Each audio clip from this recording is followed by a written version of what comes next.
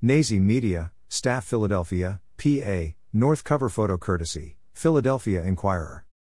A father and son were left injured after a hit-and-run driver hit them and fled the scene last night.